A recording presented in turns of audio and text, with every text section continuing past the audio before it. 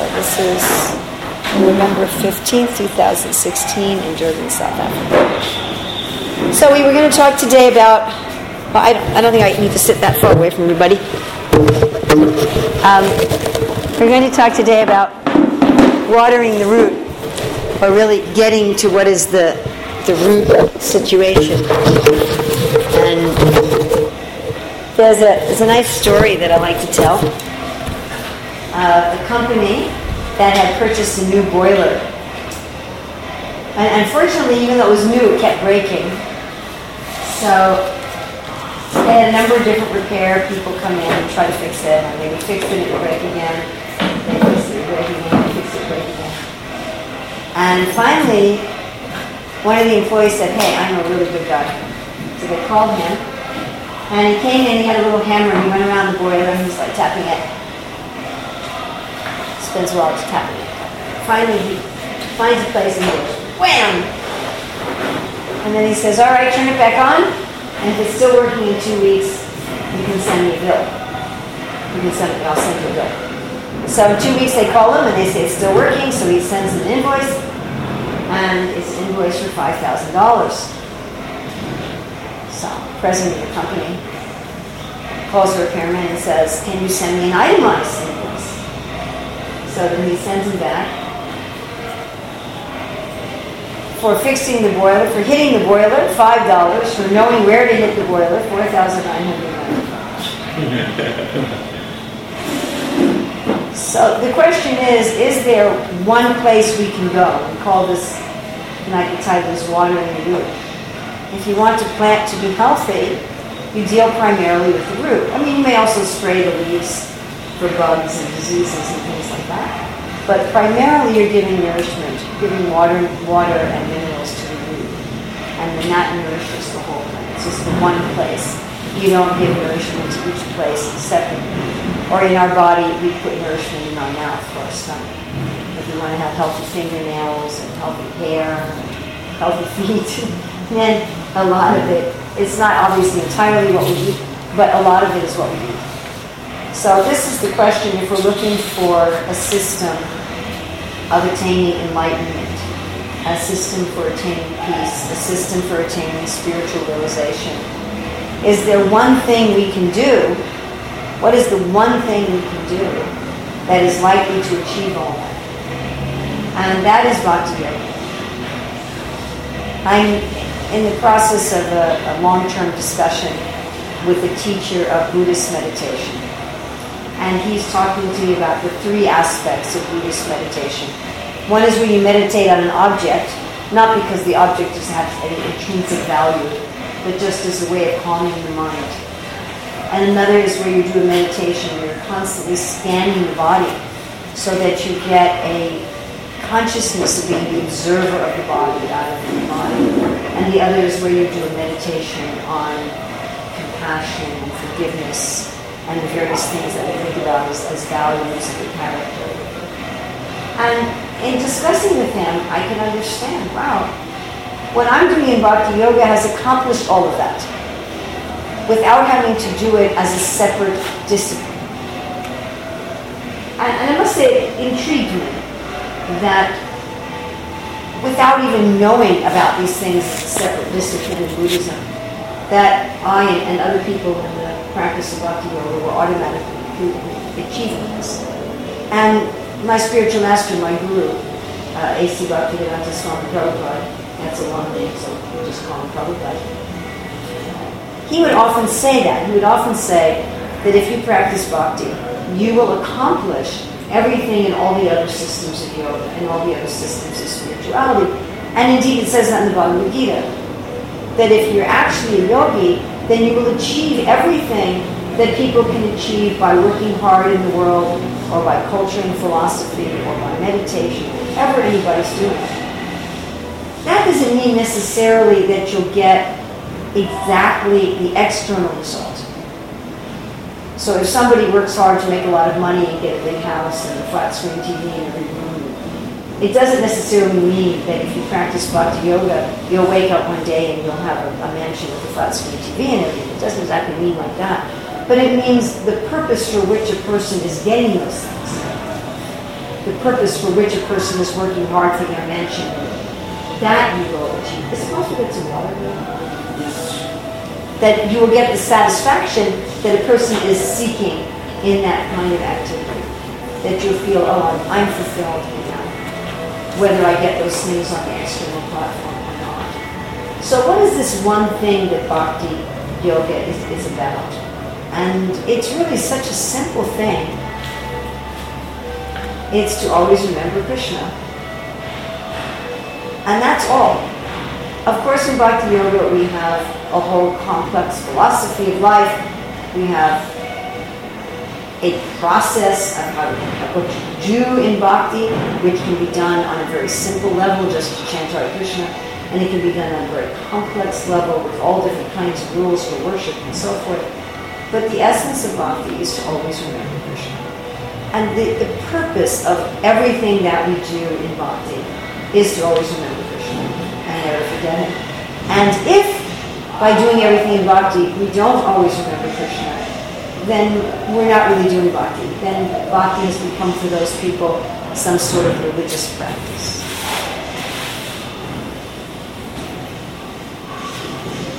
So why is remembering Krishna? Why is it that if we just remember Krishna, we conquer everything else? Krishna means the all-attractive. The source of all wealth, strength, fame, beauty, knowledge, and renunciation. Who is both personal and impersonal. Who is the source and the enjoyer and the sharer of all infinite varieties of pleasure and infinite varieties of loving relationships. And Krishna is also the self of the self. Each of us is our own individual self.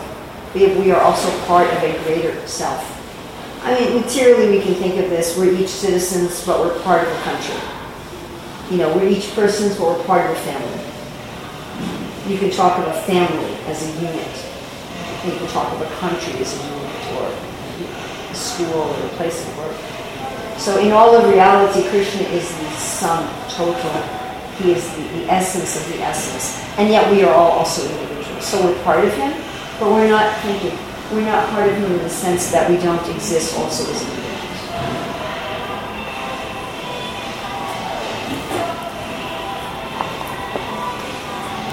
And Krishna being both impersonal and personal, he has a form. And of course I find it very interesting that in our scriptural descriptions of the form of the Lord, he is described as being black and beautiful. When I was growing up in America, the African Americans had this propaganda, black is beautiful. Probably you're all way too young to remember. But Krishna is black and beautiful. It's called Shyama Sundar. Shyama means black, and Sundara means very beautiful. He's compared to the color of a very dark rain cloud, a storm cloud, before it's winter.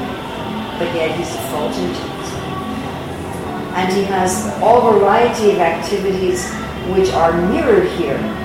Something like, if you've ever studied Plato, that Plato talked about how there was a reality that was just shadow in the cave. So all of our activities here are shadows or reflections of the activities of Krishna, which we are meant to participate in. And whatever we do in Bhakti, whether it's chanting Hare Krishna, whether it's cooking vegetarian food and offering it to Krishna, whether it's studying sacred writings, is all meant to absorb our consciousness. So how is it that absorbing our consciousness in Krishna solves all of these problems? Because he is the beginning and the middle and the end of everything. So people refer to him in various religions as God, but to say that Krishna is God is really... Most people's concepts of God are so limited and so distorted that it's almost...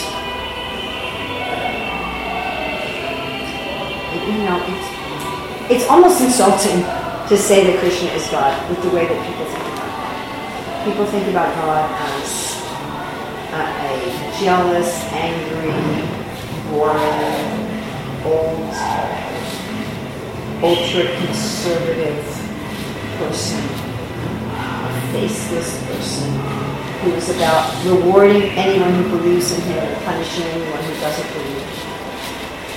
And that concept is so far from what Krishna is. That although Krishna is God in the sense of being the origin, the creator, the source, and the friend, he's not God like that. Okay? He's very young. Okay? He's always a teenager. So just imagine our Gaudiya Vaishnava philosophy says that God is a black teenage male. It is kind of funny. Of course, he's not a human being, like he's spiritual. But he's very young and he's very playful and spontaneous, unpredictable. He's always dancing. He's a musician. His reality is full of song and dance and celebration. That's fine. A youthful, loving, eternally adolescent, full of song and dance and celebration. So I don't think that has much to do with the concept most religions have of God. He loves and he is loving. He is himself and he only loves. He punishes us only in the sense that if we act out of harmony with reality, we suffer.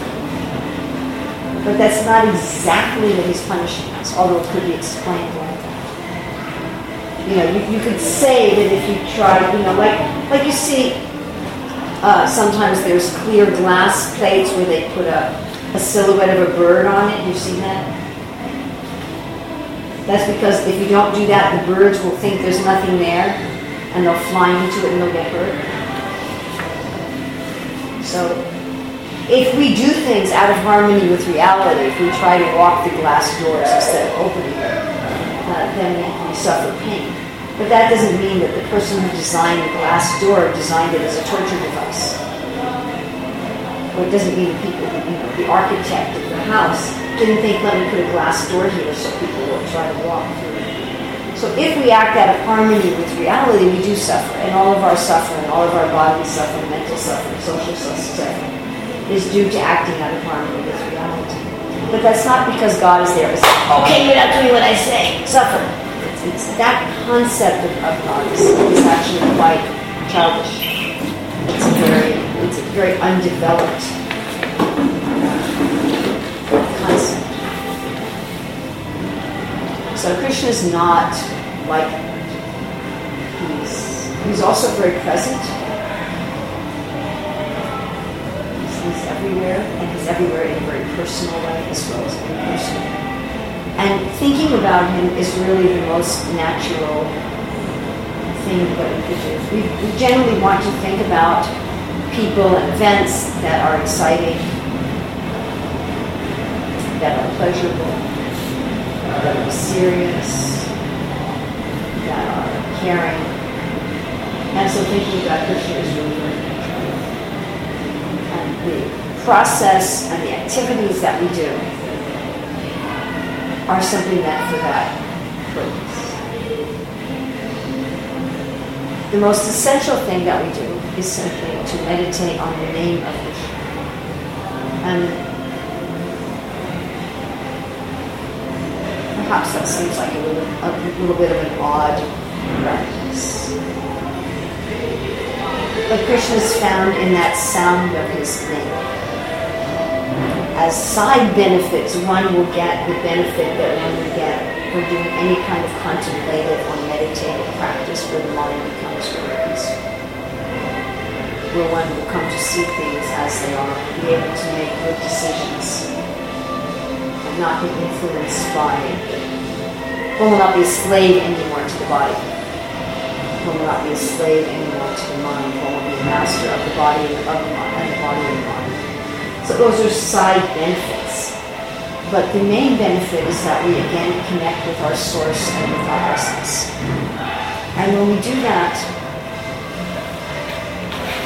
we live in harmony with truth, which eliminates our problems. And we see things in the proper perspective. We can make good decisions. We can be the kind of people that we want to be. The people that live up to our own ideas. Those are all side benefits. The main benefit is that we get to be in contact with the most fun and dynamic and loving essence of reality.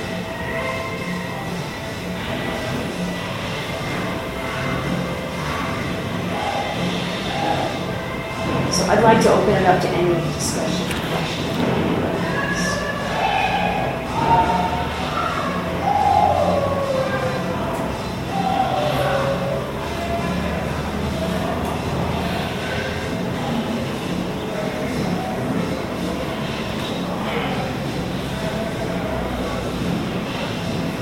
Yes. Could you perhaps describe or go into some detail about essence that you touched on? More detail about our essence. We're all spiritual beings. We're temporarily in a body. And the reason that we have different bodies is we had different desires in previous lifetimes. So it's something like we're wearing different clothes because, you saw that shirt and you liked it. And someone else might see that shirt and say, I don't know. So we have our different desires. And also how much, we're wearing clothes by what we desire, what work we want to do, and how much money we have. You might want some clothes that you look at it and go, wow, I can't afford that one, but I like it. So we have these particular bodies due to our previous activities, our karma, that's like how much money we have. And then what we want to accomplish. But we're not these bodies. In each life we have a different kind of body. In some lifetime we're male, in some lifetime we're female, in some lifetime we're from one country or from another country, or different planets even. And our real self is traveling through those bodies. These bodies are basically like a costume, like a machine. And we're also like Krishna. We're eternally youthful. We're eternally playful, full of song and dance, music, and loving relationships. That's actually who we are. We play various games in this world. We take on different personas. I'm this, I'm that. That just... So in this lifetime, I'm playing a game that I'm a white American woman. Yes, I'm white. It's just a particular game I'm playing in this lifetime. It has nothing to do with me. And it's on that platform that all of us are equal. On the material platform, some people are taller, some people are shorter, some people are stronger, some people are weaker. Some people are smarter, some people are out. Some people are born to very rich families, some people are born to very poor families. So on the material level, there's differences, and no matter what political solution we have, and we should have much better political solutions than we have right now anywhere on the planet. But even if we had the ideal political solutions, there's still, not everybody's going to have exactly the same material situation. But spiritually, we're all equal. Who we actually are, our real identity. We're all equal in power, we're all equal in beauty. Not that we all look the same, but we're all equal in knowledge. Because we're part of Krishna. We're all different. We're all eternally individuals. But no one is better than anyone else. Different than all others. Materially, you could say. Somebody who has 2 legs can run better than somebody who has 1 leg. Somebody who's tall is better at reaching something that's high. We can talk about better. But spiritually can't talk about that. It doesn't. It's a nonsensical proposition. Yes? I just wanted to know, so like, the spiritual reality seems more ideal, yet we're still faced with this reality that's not so ideal. Now, why does it seem that even people who are aware of this more ideal or a far better reality, which is the real reality, still choose to deal with this temporary, illusory reality and also try to thrive and become the best within it, even though understanding that it's still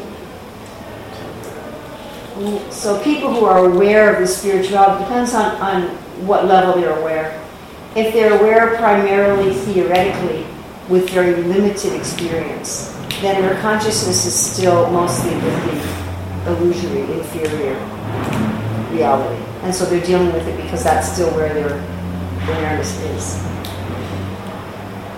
They're still mostly asleep. So if they're just very partially awake, they have to deal with the area in which they have an awareness of. Those who are very much awake to who we really are, those who look at others and see the outward body and the outward circumstance only incidentally, but don't actually see that. They work in the world out of compassion.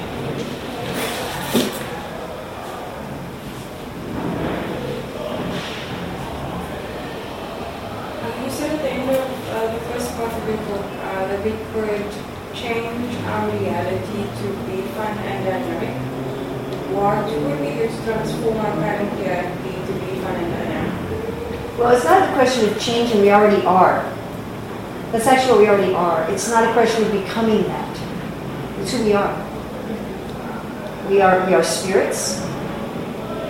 But spirit doesn't just mean, it's not just some vague thing. As the spirit, we are youthful, dynamic, playful, musical entities. That's who we are at our core.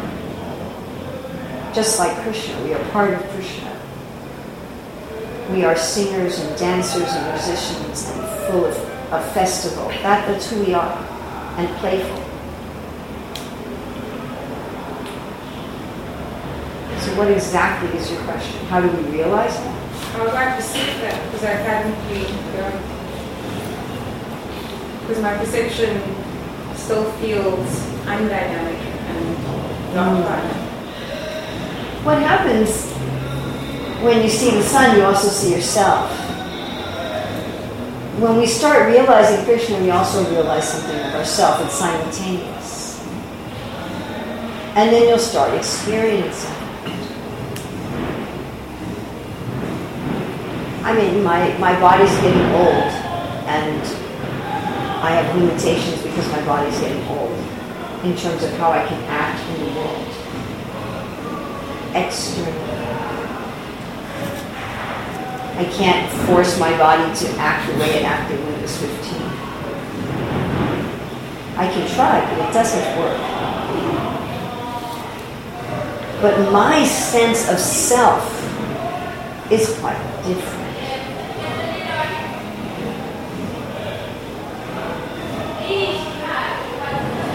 So on the external level to others, they will see somebody as, they're working in the world and they have limitations by their external body and their external situation. But as you get to know Krishna, you get to know, wait a minute, you start to experience it. It's not an idea or a philosophy anymore, but it starts to be one's lived reality. I mean, we saw that with my spiritual teacher, Srila Prabhupada. When he came out of India, he came first to America, and he was 70 years old. And he had the typical situations of an older body. But his mood was very childlike. and very playful. Always. It was always like that. Even though he sometimes had to deal with serious things. And sometimes he would have to deal with very serious things. Like, what are you doing here?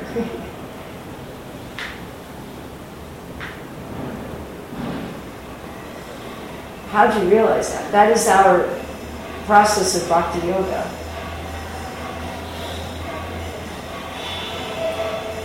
That as we meditate, especially meditating on Krishna's names,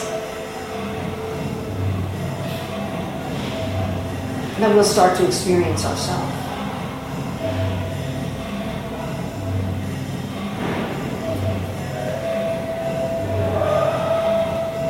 Yes. Okay. At first, I think I have a comment. I think it makes sense that stereotypically that Krishna would be like a teenage male who dances and sings. Because that's, well, in my reality, that's what I see most young black teenage boys do. But also you said that we are eternally youthful, eternally musical. Yes. And if Krishna is the essence, yes, and our true self is also comes from that essence. yes. So is our eternal self then black? If Oh, there's Krishna is black? many colors. And colors we don't see in this world. Many colors. And my other question was... Krishna also has forms with other colors. Oh, okay. So he doesn't only have a blackish form, but it is the form in which he experiences all possible pleasures simultaneously is that form. And he has other forms. But in our original form, there's countless varieties of color and shape. Much more than what we see here. Not even, Here we just basically have spectrums of brown. It's basically brown. And it's just degrees of brown, right? Yeah. When people say I'm white, I'm not white, I'm kind of light orange. Sort of like a light pinkish orange, I'm not really white. I mean, that would be white. But it's just a lesser brown. You understand? Yeah. So we really only have one color. We just have shades. Isn't it? It's one color and it's just shades of it. But even on the higher planets, they have more colors. Actual colors. And I don't know this by heart. I wish I did. I should, but I don't. On the spiritual level, different colors correspond to different moods and different particular flavors of enjoyment and relationship with Krishna. And so depending on your particular flavor, how you want to express love, so your form has that color. You can also change it. It can also be dynamic. It can appear. I mean, even we learn on the higher planets of this universe, there are beings who can shape-shift. So certainly in the spiritual world, that's it. Ultimate spiritual reality, that's there. But the ultimate form of Krishna is a black teenage boy who basically just sings and dances and parties all day. And my other question was with regards to, you said that we need better political solutions. I don't know if it's going to make sense, but okay, understanding that we're born into different bodies, maybe born into a different gender or a different race, but understanding intersectionality, that regardless of the fact that we are not this, but there's still conditions that you experience because of your skin. Correct. So is it then necessary to strive towards better political solutions, even though this is not who we are and this is not actually reality? Yes and no. For an individual, it is possible to attain spiritual perfection even if the world is a mess. Even if you're in a, North Korean prison. You know what I'm saying? Enlightenment and connection with Krishna is not dependent on your material situation at all. Not in any way, shape, or form. But Krishna himself would like that on this earth planet, that there was a political and social situation that was fair and just and compassionate. That's what he would prefer, because that can force things. But that's what he would prefer. And so it's interesting that the same scriptures that describe Krishna also describe what would be an ideal social and political situation. Because for most people, it's hard to even think about enlightenment if you're hungry. I mean, it's possible. Are you familiar with Maslow's hierarchy of needs? Yeah. So, his contention was if your lower level needs are not met, it's very hard to go for your higher level needs. It's possible. Otherwise, there wouldn't be starving artists. It's possible that if you can have not even your basic necessities of life, and you can be doing great things and realize yourself. It's not impossible, but it's difficult. If people don't have clean water, they don't have food, and they don't have a satisfying way of working in the world, it's very hard to talk about enlightenment. They won't hear you. Does that make sense? Yeah. It's just like that room downstairs. There was no ventilation. It was all full of mold. As soon as I went in, it was like, whoa. You could smell the mildew. So I don't want to have a meeting in a room where people are going to be getting headachy and dizzy and nauseated from the fungus molds. Is it possible? Yes, but it's not favorable. So. Should we also work for social justice? Yes, we should. Should we become absorbed in working for social justice to the point that thinking doing that in and of itself is going to make people happy and satisfied? No.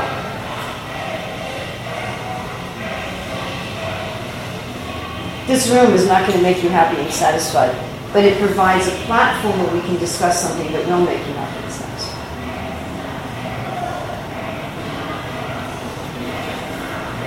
If we get absorbed simply in having social justice, we're going to miss the whole point. But should we work for it? Definitely. Should that be part of what we do in the world? For sure. Now, how each of us will do that will vary, depending on our particular nature and our particular talents. It's not that all of us should run for political office, for example. Some of us would be suitable for that, and some of us wouldn't. It's not that that all of us should write articles on these things. Some people are suited for that, and some people are not.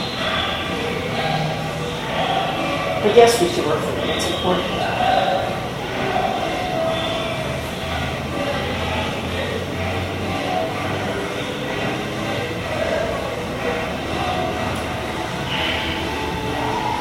To establish on a wide level the facility for people to realize their spiritual nature, where you have extreme social injustice and corruption and exploitation and literal and figurative poisoning of the atmosphere. It's very hard.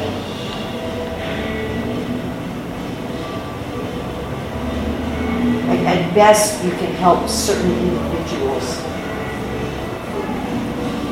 progress in spite of this situation. But yet, working for social justice in political situations and environmental situations, separately from spiritual enlightenment, will just be frustrating.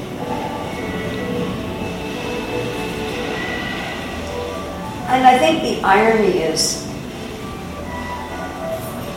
only people who are well on the path of enlightenment can even understand what's necessary to transform society. You've heard of the law of unintended consequences? No? It was something when we study about policy. So a very simple example that I like to use, it's from the United States. So in the last, 15, 20 years, America has passed laws helping people who have physical or mental disabilities and challenges. It didn't used to be that way. It used to be, if you had a physical or mental challenge, oh well, tough on you. Too bad. That was basically the move. Institutionalized people, let them figure it out. And gradually we had laws that, you have ramps everywhere, right, for people with wheelchairs, you have facility for people who are visually impaired, hearing impaired, and so forth. Which is all a very good thing. Who would argue with that, right? That's all good. There's no question that that's good. So the lawmakers had an idea that, well, it's hard for hearing impaired people to get good medical care because they can't understand the doctor's instructions and they can't communicate their symptoms to the doctor. Okay, that makes sense. So what we should do is we should require all the doctors to have sign language interpreters for people who are hearing impaired.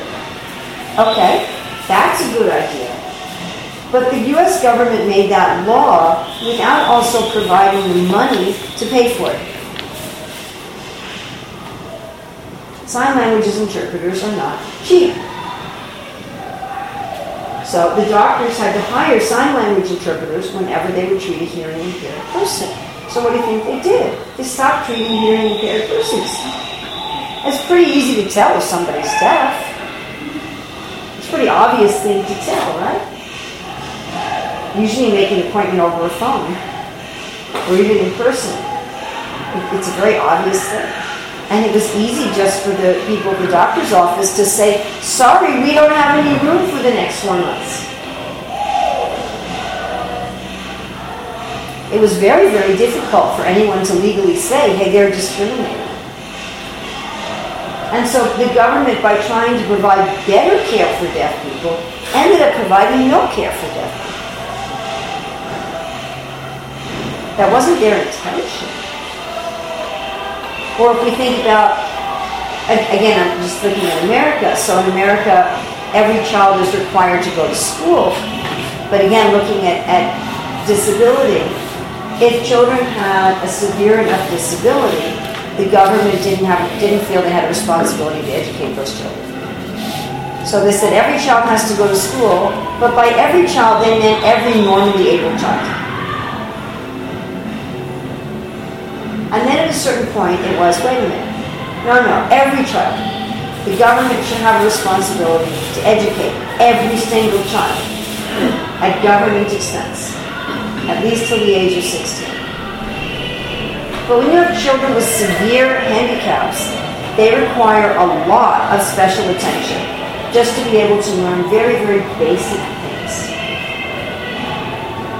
And they have laws that say the children should be mainstream.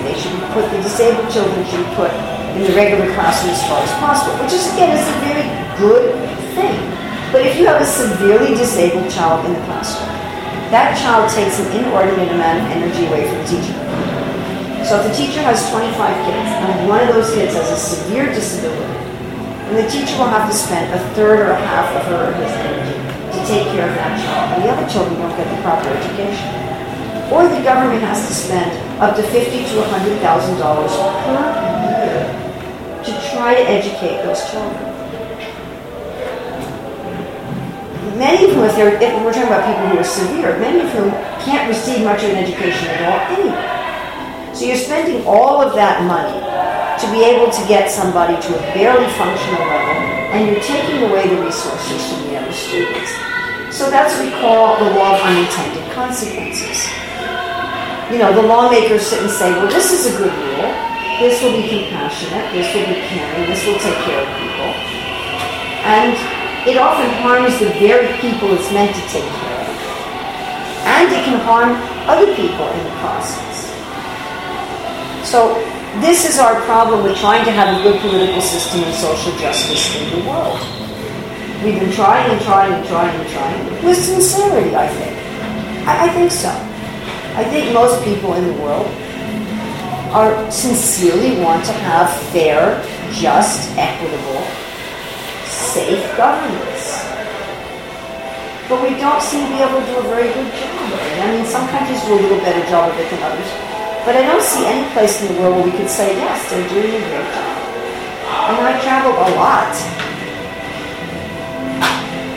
So unless we come to a platform where we have clear vision, where we really can understand what are the ramifications and the consequences of what I do, what will be good and what will be bad, we're never going to have a just and equitable society.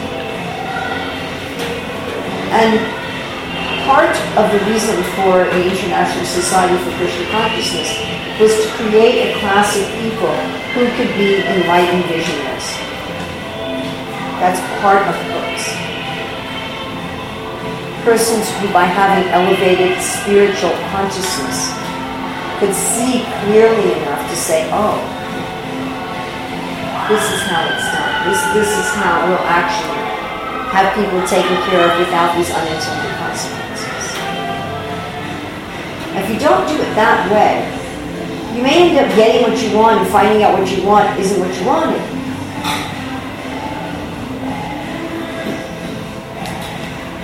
I mean, like I think what's happening in American politics right now is what we got as a new leader, really what people want. How many people are really going to be happy in a country run by that man? How many people are going to say, yes, I like living in a country under the leadership of this person? And that's what happens when we don't have proper consciousness. We don't know what is good and what is bad. And we end up choosing things and creating political systems and creating social systems which solve one set of problems and create another set of problems.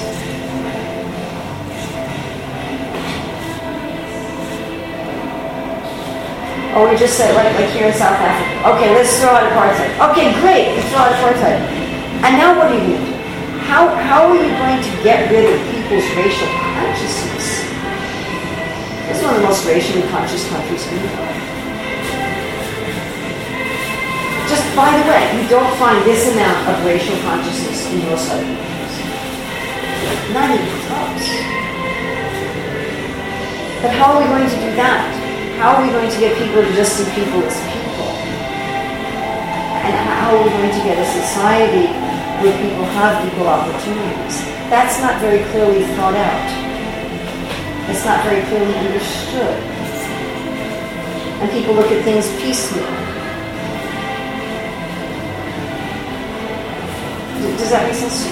You know, they just look at a piece. Okay, let's fix this piece over here. Okay, well, when we fix this piece, this happens over here. Okay, well, then we'll fix this over here. Well, then this happens over here. And so if you work for social justice and political solutions outside of raising your consciousness, you may be very disappointed with what you end up with.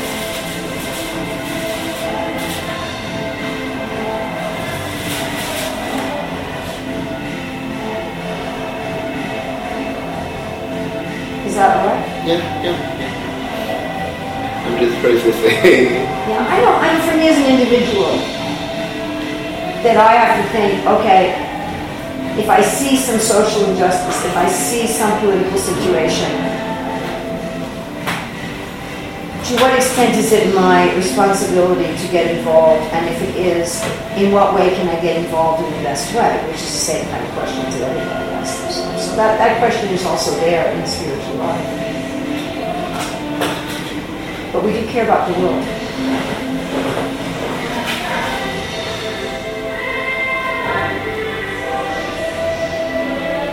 We're not a society of recluses. Mountaintop meditators who go down the road once a year. It's not our way. We would like to create enlightenment, and I mean that very literally, and I mean that figuratively. We'd like to create enlightened leaders in all areas of human endeavor. If the political systems were run by people who are genuinely enlightened, the businesses were run by people who are genuinely enlightened. That would be very nice.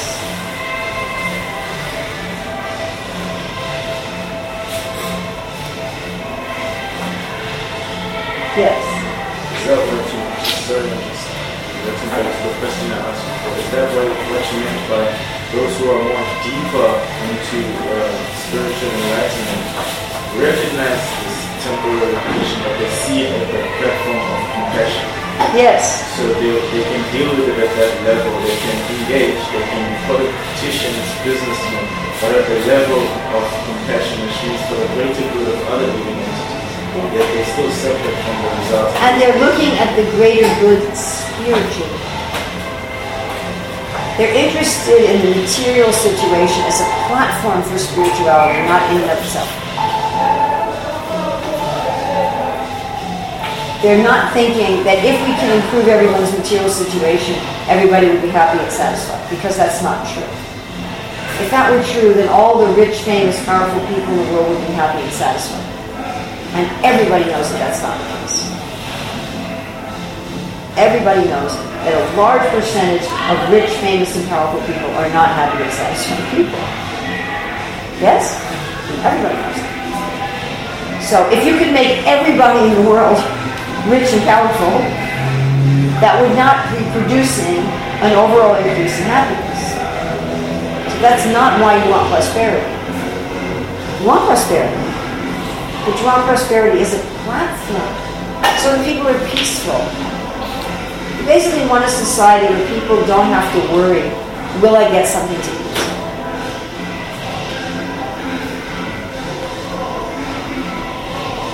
Will I have shelter? Will I get something to eat? Will I be able to have a stable romantic relationship with a family? Will I be able to walk on the street without somebody shooting me? You want people to have that level of peace, so then they can go about their real business.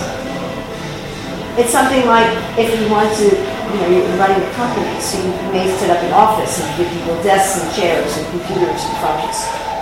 But it's not so that they can just say, wow, what a cool desk. It's so they can do their work. So the way we're really going to become happy and satisfied is through spiritual enlightenment. But for most of us, it's hard to do that if we have too much anxiety about our material situation.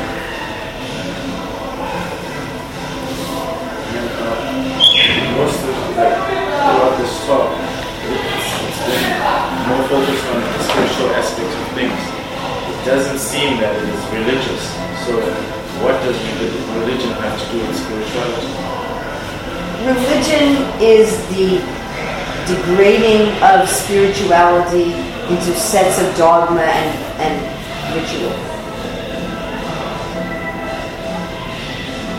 Where processes for attaining enlightenment and spirituality become codified as particular sets of dogma and ritual, which becomes something like a nationality or a football team.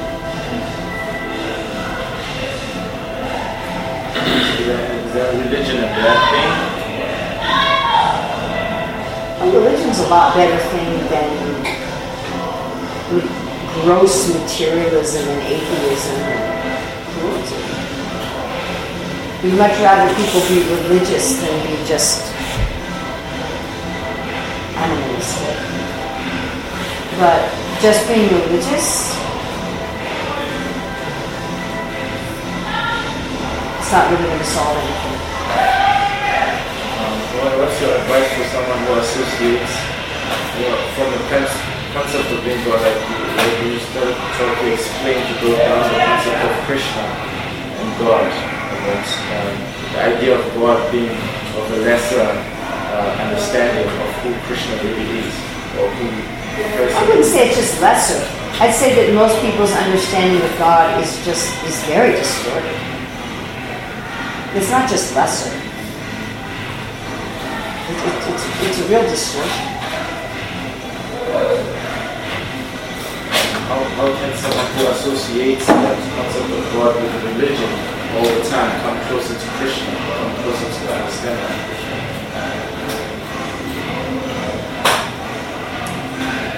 Krishna says, abandon all varieties of religion and just surrender unto me. I shall deliver you from all sinful reaction. Do not fear. Go to the essence. Does real spirituality tend to become religious in time? Yes, it certainly does. Very quickly. Therefore, there's that verse in Bhagavad Gita, Yidaya Yidhamasya Glani Bhavati Bhavatapi Tinamadamasya Tadamanam Shukam. What's dharma, what's truth, what's authentic becomes very quickly untruth and inauthentic, and again it has to be fixed. It's like your room has to be cleaned over and over again. It's like you clean your room and it's just clean. So that's something that each of us need to be aware of on an individual and collective basis. To keep the principles of spirituality pure and active. To not let it degrade into a religion. But it does. The way things are, it just does. People start thinking that the particular sets of belief and the particular rituals are in and of themselves something transcendent.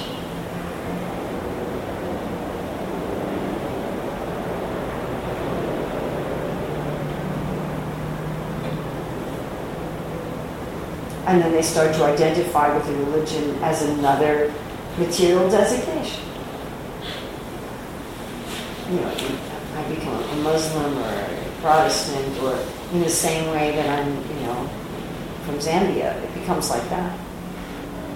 It just becomes another label that one puts on oneself, and another way that we think you're better than somebody else. You know what I'm saying?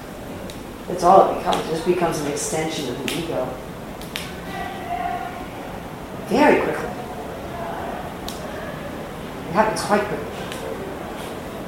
And just like your room gets dirty quickly. It's like it has to be constantly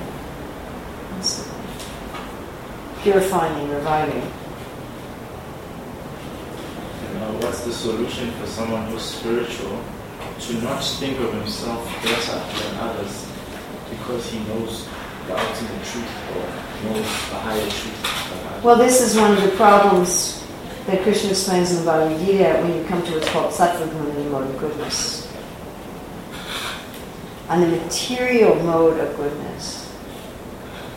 Goodness means that internally you have harmony and equanimity and peace and forgiveness. You're not easily disturbed by the things of the world. You're enjoying a pleasure beyond the senses and beyond ego. But there are two problems with this because it's still material. One is that you get so conditioned by the incredible happiness of goodness that you don't want to go further to spirituality. You get stuck there.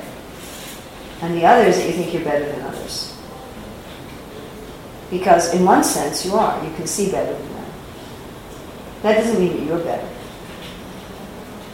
You understand? Like you're passing the ships, they have the mast and they have the crow's nest at the top of the mast. So somebody climbs up in the crow's nest, they can see farther than the people on the deck.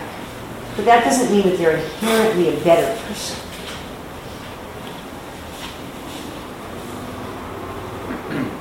So in goodness, you can. You can see better, you can see farther, you can see more clearly. You're more in control of your body and your senses. In one sense, you are in a better situation. But you're not better as a being. All beings are equal. So that's a little problem in the mode. Those are the two things that are a problem in the material mode of goodness. And how do you get freedom? You have to go above goodness to bhakti.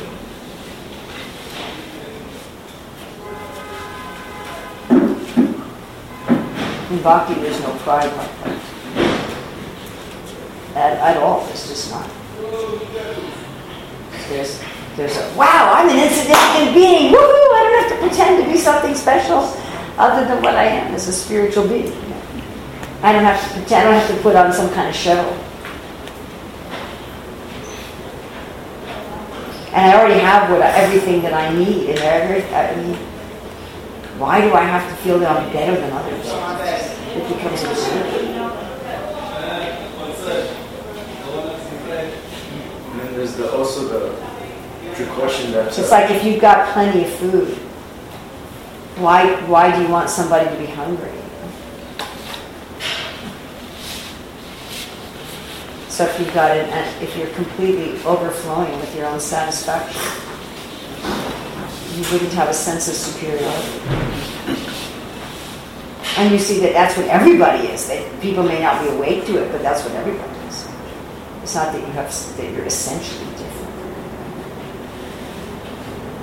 I think it's time for dinner.